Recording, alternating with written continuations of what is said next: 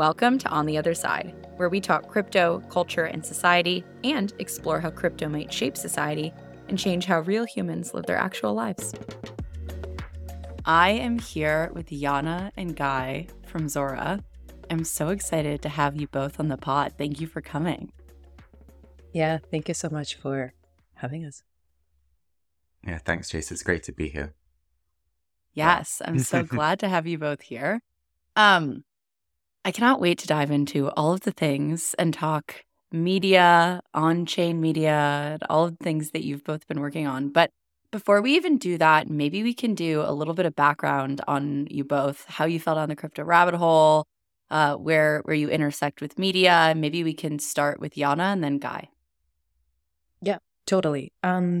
So I've been working with Zora for almost 2 years, and initially I've led branded marketing at Zora. And when I just started, we were discussing with Jacob and Dee that we wanted to have kind of a media hand and editorial, but not just a blog. We actually wanted to start a cultural publication just because we saw that there was a need for that. Not a lot of publications at that moment were covering culture in Web3. So we launched Zora Zine in 2021 in August. And since then, it's kind of been developing, and we've been, trying to see what direction we want to take it. And we're going to talk later about this. But as I mentioned before, actually on your podcast as well, that I started very randomly in Web3. I've been working in culture for most of my life, and what attracted me was the community aspect. I love that. Yeah, and what about you, Guy? Yeah, so I guess I didn't think I so much fell down the crypto rabbit hole as maybe had a kind of slow, gradual kind of oh wait, how did that happen? Immersion into the whole space. So I'm a writer and editor. I've been working for magazines for basically my entire career. The bulk of that at Tank magazine, which is just, I guess, ostensibly a fashion magazine based out of London in the UK that kind of started in the late 90s and was really a kind of product of that era of mixing high and low culture and kind of beautiful fashion editorial and unabashedly intellectual essays. And what kind of came with that territory was a sort of commitment to kind of a certain sort of interdisciplinary niche that was very interested in both culture, but then also technology and politics, and kind of especially interested in trying to talk about all those things in the same breath. And I think just kind of occupying that that kind of idea space, I just noticed gradually there more and more of the people whose work and writing I was interested in were sort of somehow getting roped into this whole thing. And yeah, from there I kind of started dipping my toe a bit in various crypto things. I worked briefly at an NFT marketplace called SoFar before joining Zora in June last year. I've also done some work with 0x Park and Autonomous Worlds in the side, which is kind of exploring what the kind of fullest potentials of on-chain gaming might be. And yeah, that's how I got here, I guess. I love it. It's always fascinating to hear how people get into Web3, especially when you come from a background of culture, which, God, I'm so glad that Zora exists and that you all are doing the work that you're doing, because boy, do we need it. But I guess before we dive into some of the decentralized media aspects of things, I'm curious, people throw around the word media a lot, and I feel like people in Web3 love to use the term media to sort of push their own agendas. And so I'm curious, outside of maybe even the Web3 landscape, how do you define media? And I don't know if this speaks to either of you individually or if you each want to give your own definition, but I'm very curious about that. Well, I mean, if you just kind of Google it, right? Literally staring right now at Google and how do you define media? It says the main means of mass communication. I think what we're interested in is the channel for communication, and we define ourselves definitely as a cultural publication. We don't have any intention or ambition in going into maybe the news or kind of being a reactive type of publication. So I think media is in my opinion, it's an important channel for communicating a curated point of view that's also feeding the ethics and integrity of journalism, no matter if it's, as I said, news outlet or cultural. Cultural journalism has its own kind of, ethics and code. So, yeah.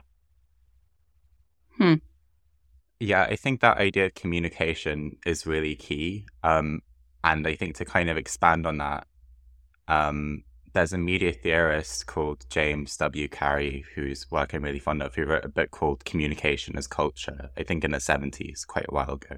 So like pre-internet, pre any of that, he was just like looking at like telecommunications and radio and was very inspired by like what that was doing to society. And he makes this distinction between a sort of like an information view of communication, where communication is just sort of like passing information from vessel to a kind of cultural view of communication, where he's saying, no, when you put two objects in communication or two people in communication or a much larger group of people in communication, you're not just kind of, it's not incidental. It kind of reshapes what their worldview is and how they understand the world. And I think in terms of thinking about what the continued sort of value or relevance is of something like an editorial magazine, in, this kind of age of technological disruption, and a magazine is kind of like the quintessential thing that is increasingly obsolete but just refuses to die, right? And I think that's where the value kind of comes in, where, to like throw in another annoying like big name, there's another philosopher called Byung-Chul Han, who has a book on ritual. I can't remember its name, but it's about, he's like, it's called like In Defense of Ritual or something, or like, yeah, we can put it in the notes. I'm not going to remember it now. But he makes this distinction between communication and communication versus community, and how media can be like a substrate for both of those. And he says we're living in an age where you have communication without community. And I think the value of a kind of a magazine is to kind of, or media in general, is to kind of, affirm and transform like a kind of common understanding, a basis for culture and connection and, intellectual engagement. And those things very much shape the development of technology. And I think at Zine, that's kind of perhaps like our guiding mission of sorts, or at least my understanding of that. Yeah, I really love that. And I love the idea of media as sort of affirming this like sort of shared understanding of reality in a way, or maybe shared way of engaging with reality. I think before, and I want to dive into Zine and the thought behind it and all of those things. But even before we do that, you mentioned, magazines as something that really seem to just not die out, despite the fact that it seems like that would totally make sense given our current just world that we exist in. I'm curious more broadly how you both look at like the media landscape and where it's going. Like obviously there are things like zines that are popping up that seem to be having like, I don't know, maybe they've always been as popular as they are, but like from at least my own viewpoint, it seems like zines are sort of having a renaissance, especially in places like New York, seeing a lot of those things pop up at the same time, which very much feel like they emphasize this like physical realm. And at the same time, it feels like we're seeing, the TikTokification of everything. And so I'm curious how you look at sort of the broad media landscape right now. And then I want to dive into the decentralized media stuff and what it looks like to sort of co-create in more of a decentralized way. I think it comes back to what we were just saying about a kind of shared understanding of reality, right? That's my kind of thesis, is that the thing about making a magazine, and you kind of learn this when you work in magazines, is that it's collaborative all the way down. You're an editor and you source a writer and you connect them with an idea you think might be interesting. And then they submit a draft and you make the draft better, and you have to try get into this person's head and figure out what it is they're even trying to say. And then that gets passed on to another graphic designer. And then like there's a whole kind of like very protocol based almost like method of deeply collaborative work, which allows you to produce this object, which can then be an anchor for your worldview. So it's a way to kind of create that sense of connection and community that is bottom up, collaborative, and not kind of an enforced top down narrative. And I think there's a huge appetite for that, right? Because if you talk about like the TikTokification, of like, I don't know, our brains or our society or whatever it is. That's a very private and that's a very passive way of experiencing the world. And I think what something like good editorial can do is create an occasion to kind of like experience the world collectively without feeling like it's something that's been forced upon you. You know, you can kind of be part of this shared reality that feels like it's bigger than you, but you can also like be the author of that. And I think the kind of this renaissance in terms of zines is like a way of, you know, kind of a result of maybe that kind of deep sense of like alienation and privatization and atomization reaching, you know, a kind of saturation point where it's just like it's untenable and people are pushing back against that. I think what I probably would add to this is that an interesting question that you touched on, Chase, about some sort of a boom of independent media happening right now. And I think it's not only because obviously we're seeing this happening in the new internet and the blockchain community, and that's, you know, very reasonable. People just probably getting tired of, you know, working just in the digital sphere. But it's the same thing that has been happening for the past few years outside of Web3 and also in the cultural communities with, you know, publications like Forever Magazine or Drunken Canal just popping in the New York cultural scene and catering to its players. It feels like there probably could be a couple of reasons for that. First is just, you know, people miss the tangible products and the tangible ledger, because when we were working on our print issue, we actually were, you know, writing the manifesto and thinking the reasoning why we decided to, as a Web3 native company, to work on the print magazine. But, you know, the process of putting something on chain and the process of printing the magazine actually is very similar. Once you print it, you can't change it. And it's a ledger of information, you know? And the second reason is behind that is just, I feel like people are seeking their own small media and their own small communication channels. And I hope my friend Greg Bresnitz from FWB is not going to kill me for quoting on his term, but he coined a term of a micromedia. And it seems like that's exactly what's happening right now, especially with, you know, the larger landscape of a traditional media and the trust that we've been losing to that. It's that people are looking to create their own micromedia and speak to their micro audiences and curate the information that way. So it seems very kind of understandable and logical and organic right now. And the print is definitely a challenging medium to work in. Yeah, I'm very excited to talk about this parallel between printing something and putting something on chain and what it looks like to have this like physical artifact of things that we create that sometimes feel very ephemeral. But I think even like before we dive into that stuff, I know this idea of like decentralized media just feels like a term that doesn't really, I don't know if anyone, I'm sure people have defined it, but I'm curious how you both see decentralized media and like what that actually means. I mean, do you think that zine is decentralized media? Hell no. Zora zine. Oh, hell no.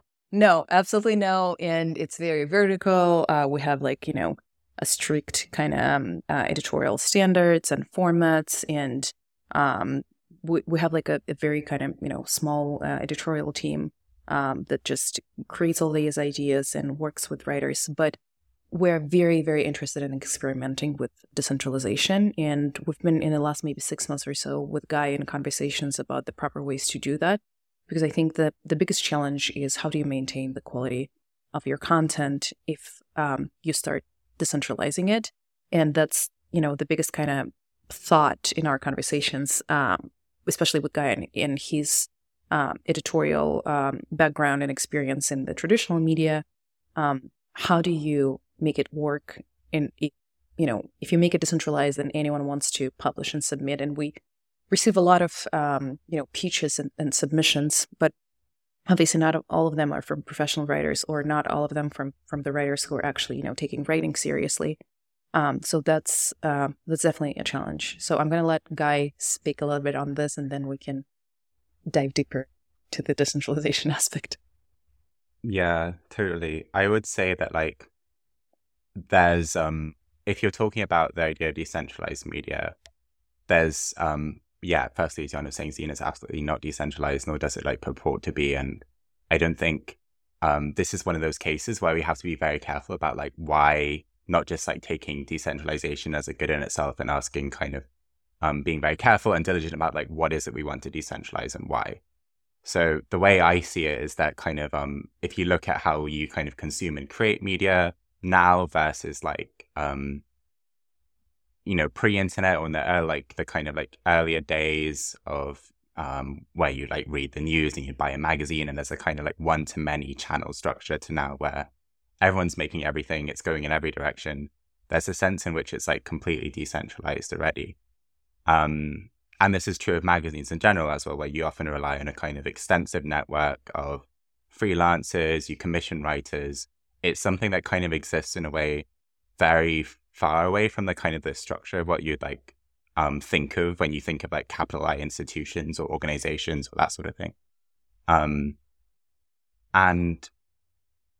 But what hasn't been decentralized is the kind of that creative collaborative mode of cultural production that I was talking about earlier, where it's not just like this kind of, the kind of like the take treadmill that defines social media today, where you're just kind of churning stuff out. You're just like, you're kind of like, saying whatever sticks to reach the broadest possible audience.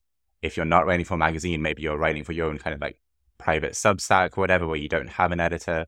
So I think when we talk about decentralized media, what we're really interested in is how can you like, or at least my understanding of it, and it's like one of those terms which I think should evolve and should have many understandings attached to it, is how can you kind of like get what was so valuable about that the kind of the method of producing writing and producing ideas that I think magazines at their best are like really, well equipped to do. They've just been like hollowed out by these kind of like perverse incentive structures and a lack of funding and these like economic models that aren't actually serving creators and are kind of forcing you to do this like trade-off where you have to accept really precarious, often underpaid writing or editing positions in order to access this mode of like collaborative writing, where it's not just, you put in an idea as a proposal and it gets voted on and it passes or not. It's you put in on the idea, someone adds something to the idea, someone else adds something to the idea, someone fact checks it, someone edits it, someone else provides visuals. And I think how can you take that model of production and, make it not conditional on attachment to this kind of like, hollowed out vertical structure is a question I'm really interested in exploring. And I think that, yeah, we'd really love to continue kind of pushing further as zine develops. What I would just probably add maybe to this very quickly, that the ultimate editorial decentralized model is that we see right now, it's Wikipedia. But there are a lot of questions. How do you take this model and apply it to cultural journalism and maintain the quality of the outcome? Yeah, that's fascinating too, because I mean, I always struggle with this. Like, it feels like there's a degree to which, the sort of hollowed out institutions that you talk about, Guy, effectively, like, it seems like what they have today is basically just distribution. Like, in a world where you're optimizing for clicks, and obviously that's not like cultural media, that's a lot more of like news type media. But I think you could probably extend that out to certain like cultural institutions as well that have not gone that have gone for much more like of a mass market type of appeal. Where like, yes, in theory, it's amazing to have these like decentralized groups coming together, but in practice, and have these like sort of like make your own micro media type communities. But it feels like in practice, we're also dealing with this weird dynamic of distribution being still sort of like queen. And so I'm curious how you think about that dynamic between, creating really powerful, really great media and this like weird network effect thing that the modern internet has created, which basically pushes towards larger distribution networks. Something that comes to mind, which is, maybe has something to do with why when we talk about decentralized media or how can zine become eventually like a sort of vessel for this idea, it's not just like a decentralized publishing tool. it's decentralized media. It's still like a magazine. It's still a kind of aggregate of like a collective voice. Because I think, in terms of thinking about like what should take the place of those hollowed out institutions and how they should respond to those sorts of network effects, what I think is quite valuable about something like editorial is that it's a way that you can at once like speak to and affirm an existing audience, but it's also inherently open-ended. Like you don't need an invite to go and buy a magazine. But when you do buy a magazine, you get to participate in this community's worldview. You get to kind of absorb and enact its values and kind of, get up to date with all these references. It becomes this kind of space where you can both like forge that community and expand that community. And I think those sorts of like mechanisms where something can both, it's open-ended, but so it's not this kind of like broad, sprawling, infinite, like biggest possible audience network effect. And it's not this like niche group chat of you and like 20 people or something, but it's kind of like operating at a level between those things and allowing those two levels of community to kind of talk to each other. That's like something that's really valuable. And I think that's like maybe kind of, again, why you're sort of seeing these sorts of like zines or whatever, like in resurgence, where a lot of people have retreated away from these large platforms to these really isolated communities over the past like, couple of years, maybe half decade, maybe shorter than that. And I think what's now reemerging is like, well, how do you forge some kind of like connected tissue within that? And I think something like media or something like an editorial platform was a fantastic way to do that. If I can speculate a little bit on, what I would be interested to see is the future of the probably larger platforms that you're talking about, Chase. I think it would be interesting to see when we know there is a platform that's maybe dedicated to a certain either topic or has a certain editorial standards.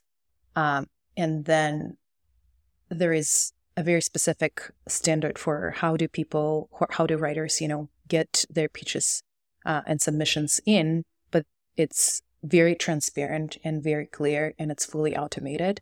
So there is no kind of human factor in this deciding, what this work or that doesn't. If the community voted on it, that just get passed. And seeing a single platform accumulating sometimes opposite opinions, I think that's something that we've been all craving, especially when it comes to not just cultural, but, the news media.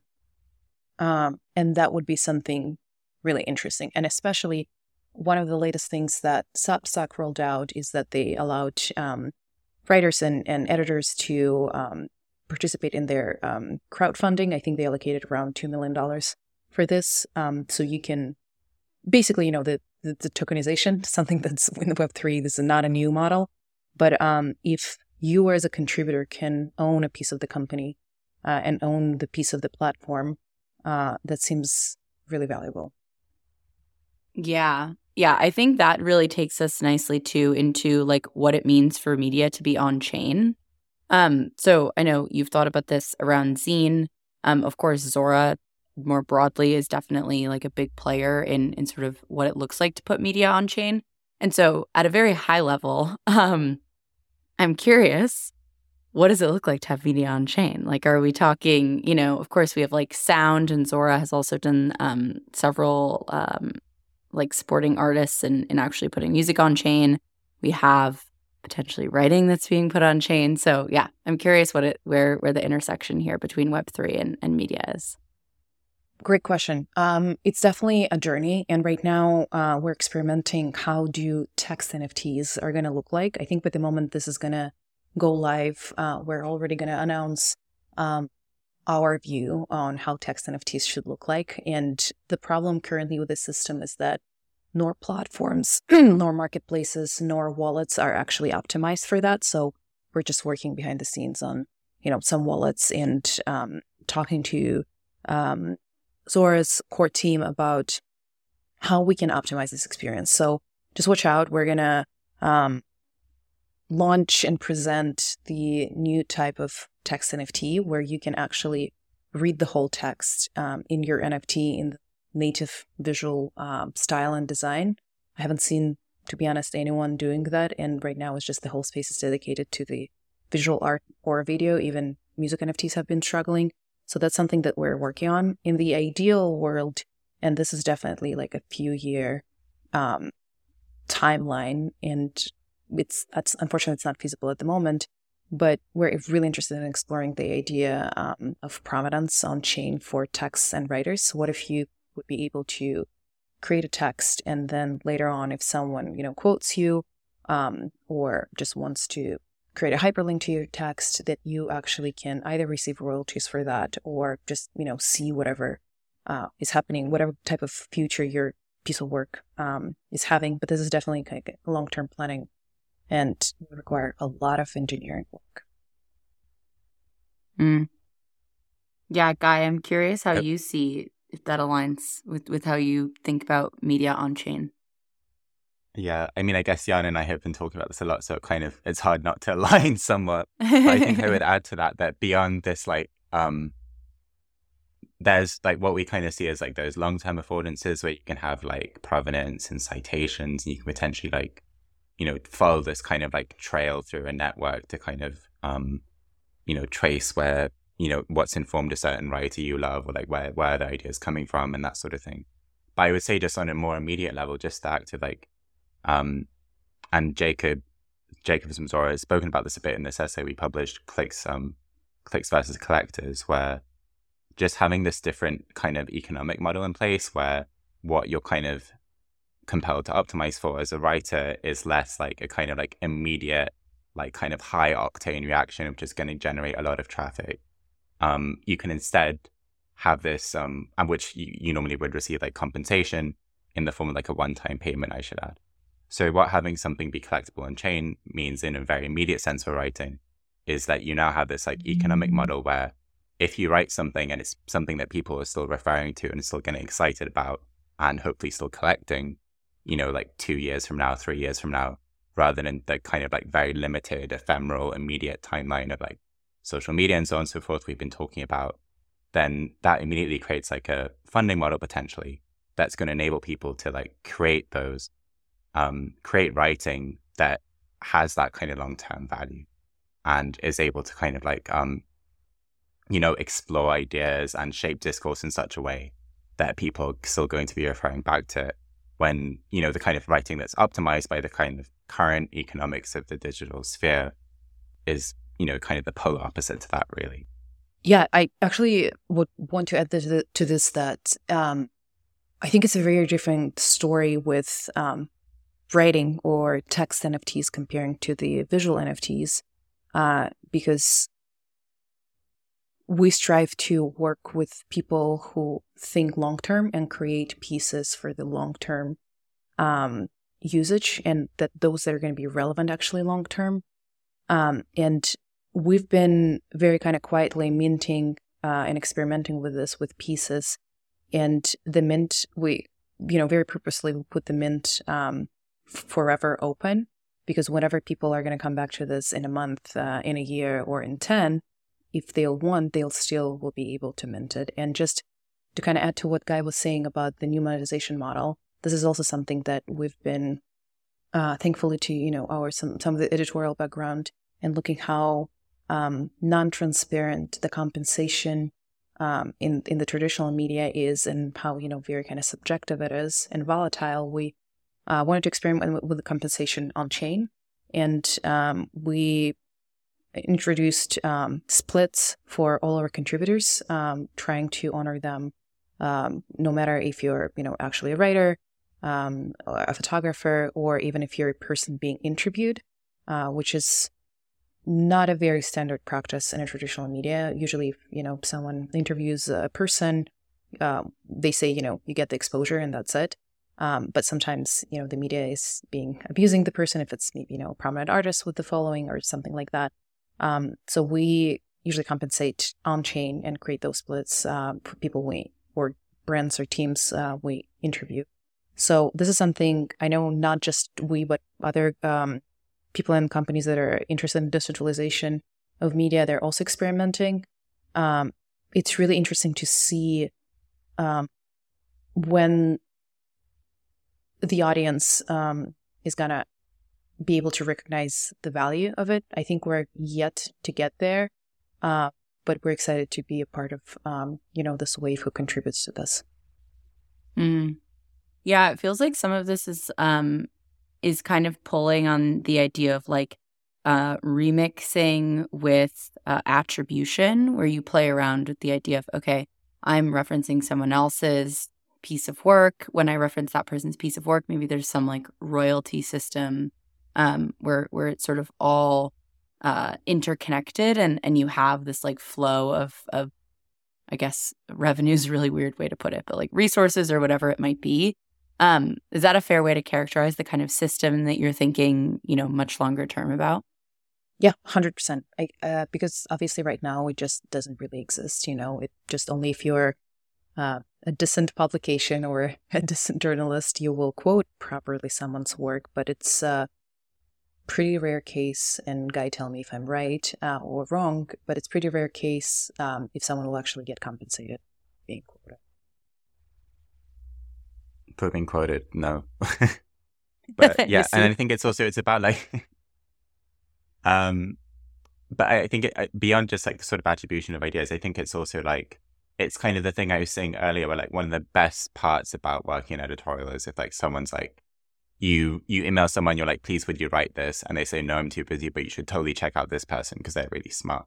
And I think that kind of, how do you make that value tangible for those involved, and like what are the mechanisms you can do, not just to kind of create attribution in a very like direct sense of like you're quoting X person in X article, or you're referencing this thing, or you put in a big block quote, whatever, but also like what's the kind of the network of people that's made this possible, and how do you distribute that value among them as like equitably as possible, is a really interesting question. I'm curious, when you think about like, maybe you don't have an idea of how all this stuff will end up working out, but of course there's also this question around like, if this stuff exists on chain, in theory you have lots of different front ends and communities, and almost like you talk about micro media, you almost have like micro contexts where these things arise. In that realm, it feels like what we were talking about originally is sort of like this large capital I institution that maybe is going to be replaced by these lots of different spaces for co-creating this like shared reality. Do you think we'll also have these like micro spaces for consuming a shared reality? I don't even know if that question makes sense, but it's coming up for me as I think about what it means to have things that are like on chain as proper media versus like where we're actually consuming these things. The thing that comes to mind is that when you have on-chain media, and you have like a list of collectors or a list of attributions or list of citations and all this like this bundle of metadata that's traveling with the media itself, and that isn't attached to it being included in any particular like publication or presented in any particular framing context, you have the possibility for like that context to travel with the media itself. And I think that's a really interesting thing as well, that it's not just like the capturing the whole network of authorship that fed into this piece. It's also like, checking a book out of the library and like seeing all the different people who've read this, and then potentially being able to like forge some sort of connection there. Again, this is very like fast and loose and speculative, but I think that the possibility for like, you do forge communities around these kind of shared cultural objects, and I think for that to be embedded in the cultural object itself, rather than just like it's kind of like its point of origin, is a really compelling proposition. That it's not just you're talking about this article in this like private Discord channel. There's a possibility for the article itself to be an occasion for some sort of like, emergent community to kind of take form. I don't know if that makes sense. That feels very like abstract, but here we are. Yeah, I know. I mean, I think this podcast is very abstract in general, usually. But Yana, I'm curious if that aligns with how you were thinking about it. I think a question of consumption is really great right now. And it's a big question for the whole new internet, blockchain, crypto, Web3, whatever we'll call it these days, industry. And we are actually working right now on the even editorial piece, as we're taking as a research for ourselves, is why people mint. Because obviously blockchain is offering a new monetization model, and it's offering a new potential and possibilities for the crowdfunding, but so do other platforms like the Patreon and Substack mentioned earlier, and even some of the paywalls, the traditional media outlets. But what blockchain offers, what no one else does, is the this provenance and what was the word that you used? Attribution. Attribution, exactly. And this is something that it hasn't been explored yet, and it's super important for the media landscape for the reasons that we talked before. It will open some potential for the monetization. However, right now is definitely the challenge. Consumption, and what do you do with those NFTs? And that's something that we're exploring. Why do people mint? What the potential does it have for them? Like, what does it mean to own an NFT? Because obviously, like in all those wars between regions and regions, in the regions corner, we understand the responsibility, and the desire to support a creator. But it's really interesting to explore this case for another corner of Web3 and see what incentives people can find for themselves.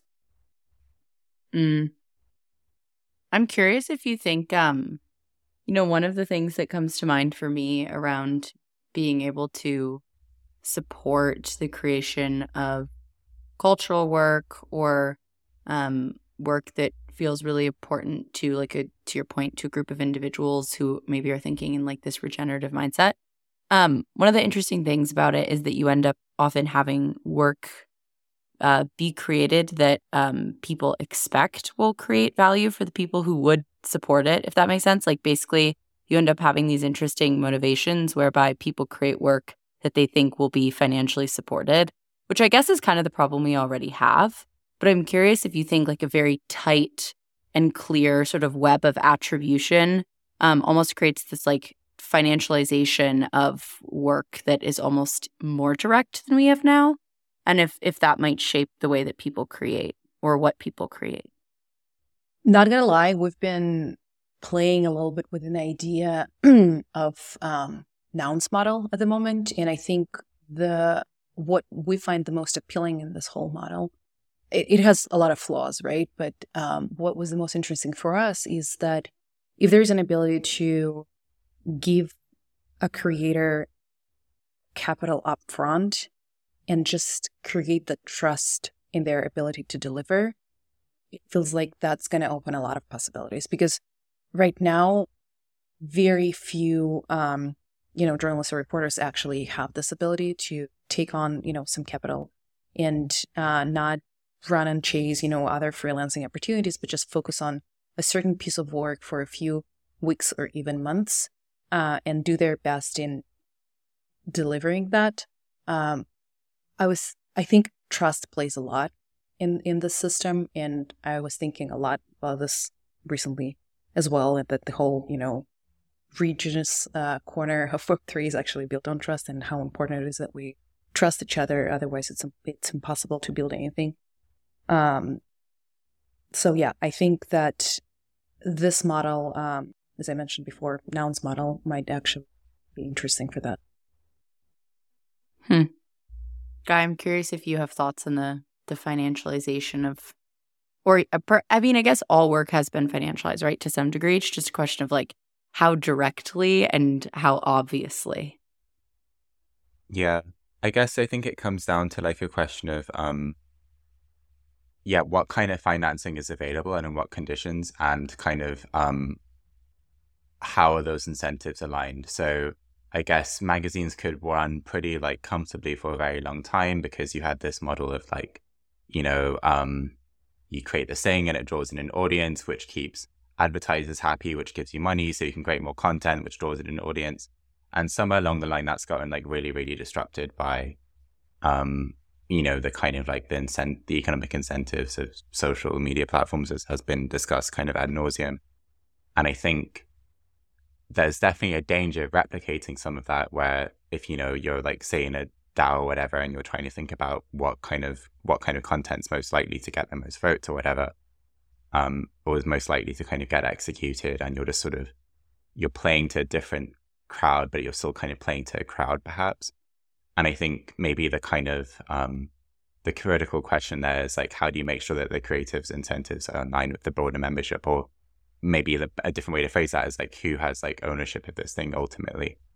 And I think that's kind of maybe why I was trying to emphasize this interdependent model of production earlier, where ideally you want the economic incentives not just to be about like your idea getting through or your beautiful pitch getting published, but they're somehow tied to kind of this already existing but severely like undervalued mode of like collaborative culture production that is present in a number of industries, is present like across the culture industries, I'd say, but it's especially pronounced with writing work, and it's especially kind of undervalued with writing work. So I think, yeah, there's an element of like financialization for sure, but I think that work is kind of already underway in a lot of respects. It's just not compensated really. Maybe. Plus 100 on that. Yeah. Yeah, I think that makes a ton of sense. And I also want to make sure that we have time to touch on the print edition aspect of zine, because this is really fascinating, and we kind of touched on it in the beginning. But I guess it would be interesting to dive into it like just a high level. Yana, you kind of talked about it, but why you decided to make a print issue instead of just being fully digital? Yeah. Well, I think we just personally wanted to kind of dust off some of our abilities and desires to play with print. It's a very interesting project. It takes so much, resources and people. That was a very collaborative project, and that was pure collective collaboration, because I think we have more than 60 contributors from both, text and visuals. And as I mentioned earlier, we totally approached it as, something that you can't edit or change, because whenever I'm thinking about collective collaboration or like creative collaboration on a piece, I'm also thinking about the timeline, because there's an aspect of just never-ending collaboration, like I mentioned before, Wikipedia, where you can just continuously edit and edit. But then there is a different type of project where you need to actually put a full stop on it and say, this is done. And in the process of fully decentralized collective creation, who actually makes this decision on a full stop? That's another question that I'm interested in. But with the print, we were really interested in the idea how, some of the cultural publications, they, you can see, some, I don't know, does weekly, some monthly, and some do maybe biannual or annual issues, and it becomes some sort of a zeitgeist of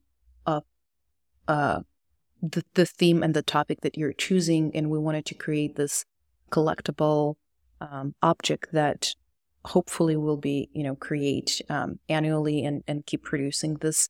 We just really wanted to capture what was happening at that moment in Web3 culture, because with the speed it's changing, and with the legislation, constantly affecting how the space is being shaped, it feels like if you will be able to pick it up like 5 years from now and look at it, it might sound crazy to you, and you're going to be like, oh my God, this is really what we were talking about, working on.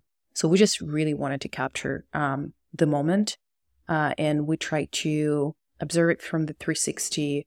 We've talked, the theme actually is intergenerational dynamics. So we tried to talk to the people who were involved in shaping and creating Web 1, some of the people who maybe were having still, attachment to Web 2 or Web 2 mentality, and obviously Web 3, and kind of see and dissect if there is any sort of thread going through all the internet builders' generations, and what could be in common amongst all of them. I have to ask, was there anything in common? What was just as a tangential? Yeah, I think that's actually very interesting, because we put this in our manifesto that, especially during the bull cycle of 2021, it was really interesting to see that there's this obsession of Web3 builders with Web1 builders, and then it was a really kind of a good idea, and everyone would hype you up on Twitter if you would just say anything bad about Web2. It was, very trendy. And it was really interesting for us to kind of try and see what in common all of these generations could have. And it was really interesting to see and observe that Web2 isn't as bad as Web3, Twitter, crypto Twitter things. And there were some really amazing players, and some of the ideas of Web1 or early internet builders, they just get diluted, unfortunately. And it's really hard to just follow through with them. And despite very strong ideology of Web3, we might also fail on them, if we don't stick through. And it's not that easy as it might sound, because there's definitely, in 2021, idealism was just through the roof in the whole community. And are we ready to hold ourselves accountable? I think that's the question in 2023. So that's what we've been trying to explore. Mm. Yeah, I was going to say that I think like that thing of holding yourself accountable also comes with the territory of creating something that's tangible and permanent. And that is, as Yana was saying earlier, like the thing about Open Magazine is that it's so decidedly like of a moment, but it's also very permanent and is kind of built to outlast that moment. And that's kind of what makes it fun to have, is to like look at a beautiful like magazine from 10 years ago and be like, talking about like Web2 platforms, it's like you can, the scene of like kind of old like fashion magazines from the 90s getting circulated on like Tumblr or something, and that then becoming this broader, the kind of like the embers of like another cultural wave or something, is a very exciting proposition, I think. So I think part of what we are interested in doing in producing this kind of physical, tangible object is to create something that is like both attempting to like, the writing in the magazine and the kind of perspectives we're trying to put in conversation in the magazine are very much interested in trying to kind of combat this kind of historical amnesia and have a more kind of qualified and informed and situated perspective on, where all this comes from and where it's all going.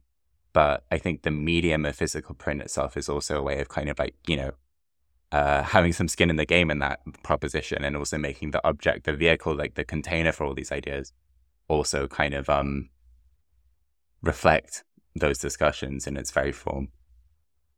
I will just add that it was really interesting for me to go through the process of editing and sending to the printer and, pushing this red button when it goes to the print of the whole material, because I was constantly thinking about engineers when they're deploying a contract, and the code has to be absolutely perfect, and you probably have like a few pairs of eyes looking at it, and you just go over and over through the same thing. And it was like that for us when we were like, oh my God, did we just make a typo in someone's name? Or, we just, whatever, the dot is not there or something like this. And you constantly discover new things as you edit it.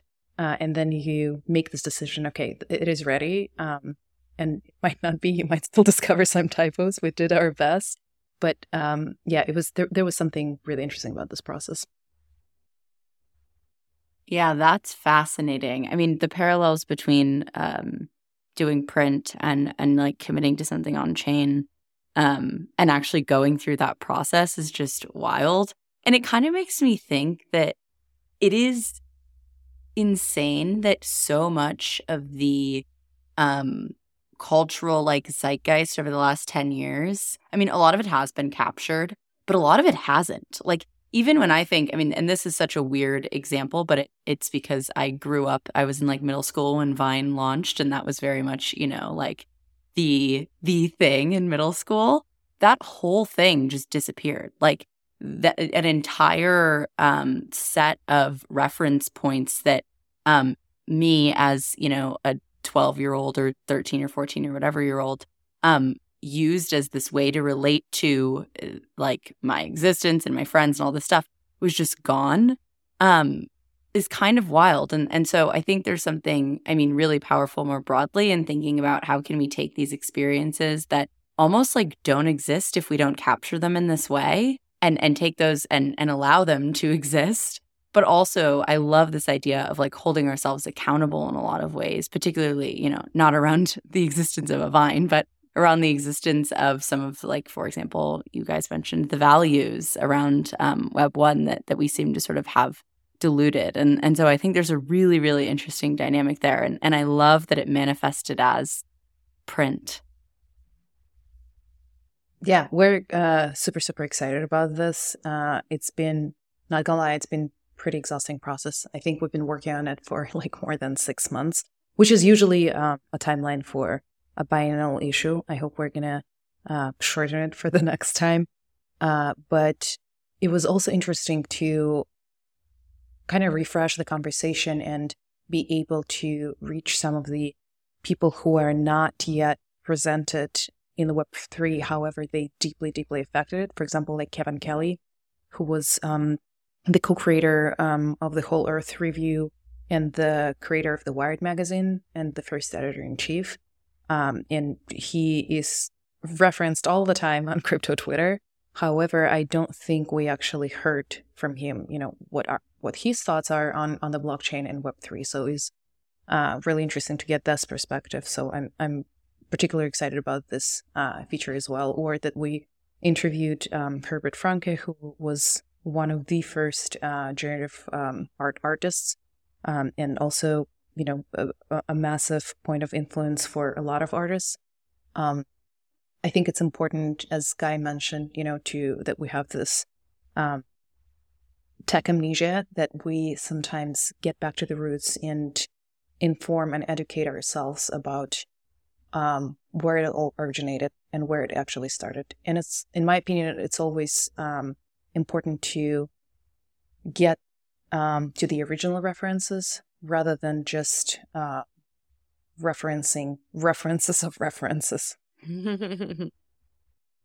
Yeah, absolutely. And I think a lot of things definitely get diluted and often misconstrued in the references of references of references. So I'm very excited about the launch of this. Where can people get their hands on a zine? How can they engage in this? Totally. So we are selling the zine as NFT. You are able to go at zine.supply and get your NFT and later redeem it for the physical copy. You can also not redeem it and just hold the NFT if you would like to. But if you would actually like to get a physical copy into your hands, then you'd have to redeem it. And then we have actually a bunch of really fun inserts and surprises in the zine. It's not just the zine. We have also a mini book coming in it, one poster, and a couple more things. And we also collaborated with a collective that produces hardware. It's called Lychee. And we are going to be distributing 400 pieces randomly to the owners of the zine. And it's a really cool piece of hardware. You love to see it. I've been very into hardware lately. I feel like a lot of people have. Well, this was so wonderful. Thank you both for coming on the show. Any last words before we close out? I'm like, oh my God. Yes, read long form and think long term. I think that's what we've been missing lately. I love that. Yeah, I can't top that 100%. Beautiful. Maybe I'll have to start transcribing this into long form content. And put it on chain. And listen to podcasts. Yes. Put it on chain, do all the things. Guy and Yana, thank you so much for coming on the show. This was so wonderful.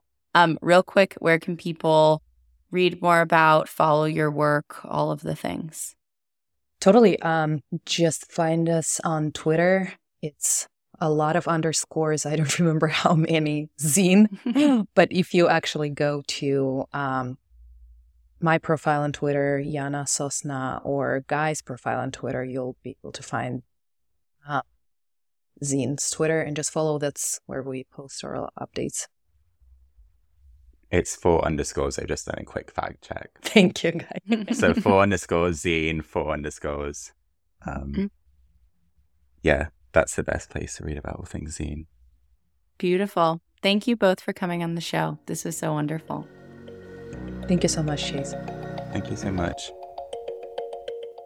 If you like what you heard, please make sure to rate and subscribe to the podcast. I always forget to do this for podcasts I like, but it's actually super useful. Also, if anything resonated with you or if you want to continue the conversation, hit me up on Twitter. I'm @ChaserChapman. I absolutely love talking about these things. Thanks again for listening.